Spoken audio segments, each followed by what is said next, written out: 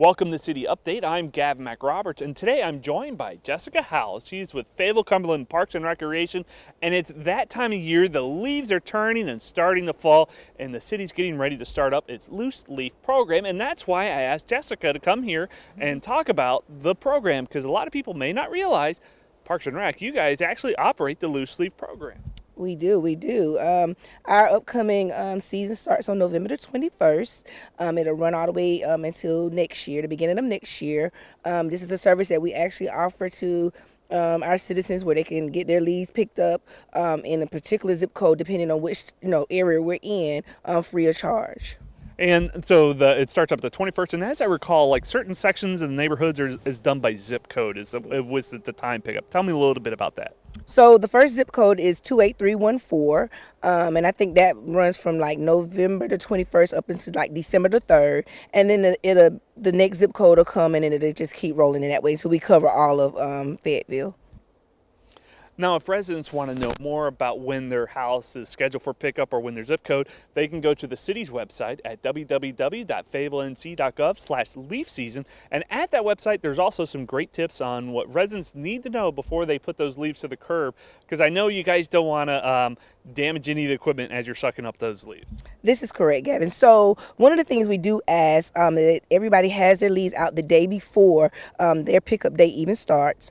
And when you have those leaves put out, we ask that you do not cover any water meter boxes. We want it away from your mailboxes or any type of instructions that may cause damage to those loose leaf vehicles.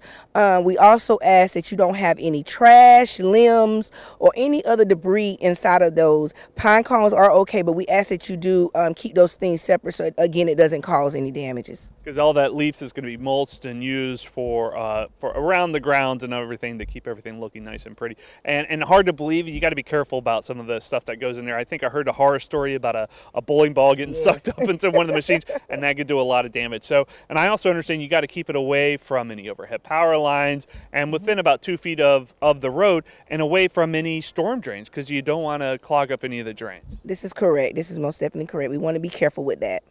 Now, I know every effort's made to pick up a neighborhood within that, every house within that neighborhood in that zip code during their time frame. But if a person, at the end of that time period and their house hasn't been picked up, where can they go to schedule a pickup of their loose leaves? So they actually can just give a call in to the 433-1-FAY, and we'll be more than glad to get that scheduled. And the guys will be back around to get those leaves picked up as soon as they can. And you can also go visit fayfixit.com to submit that work request order in as well. So, Jessica, I want to thank you for coming on and sharing all that great information about the loose leaf pickup season. So remember, starting November 21st, make sure you get your leaves to the curb the day before the scheduled pickup for your zip code. Go visit the city's website at fayettevillenc.gov/leaf season to find out when your neighborhood is scheduled for pickup. Thanks for joining us.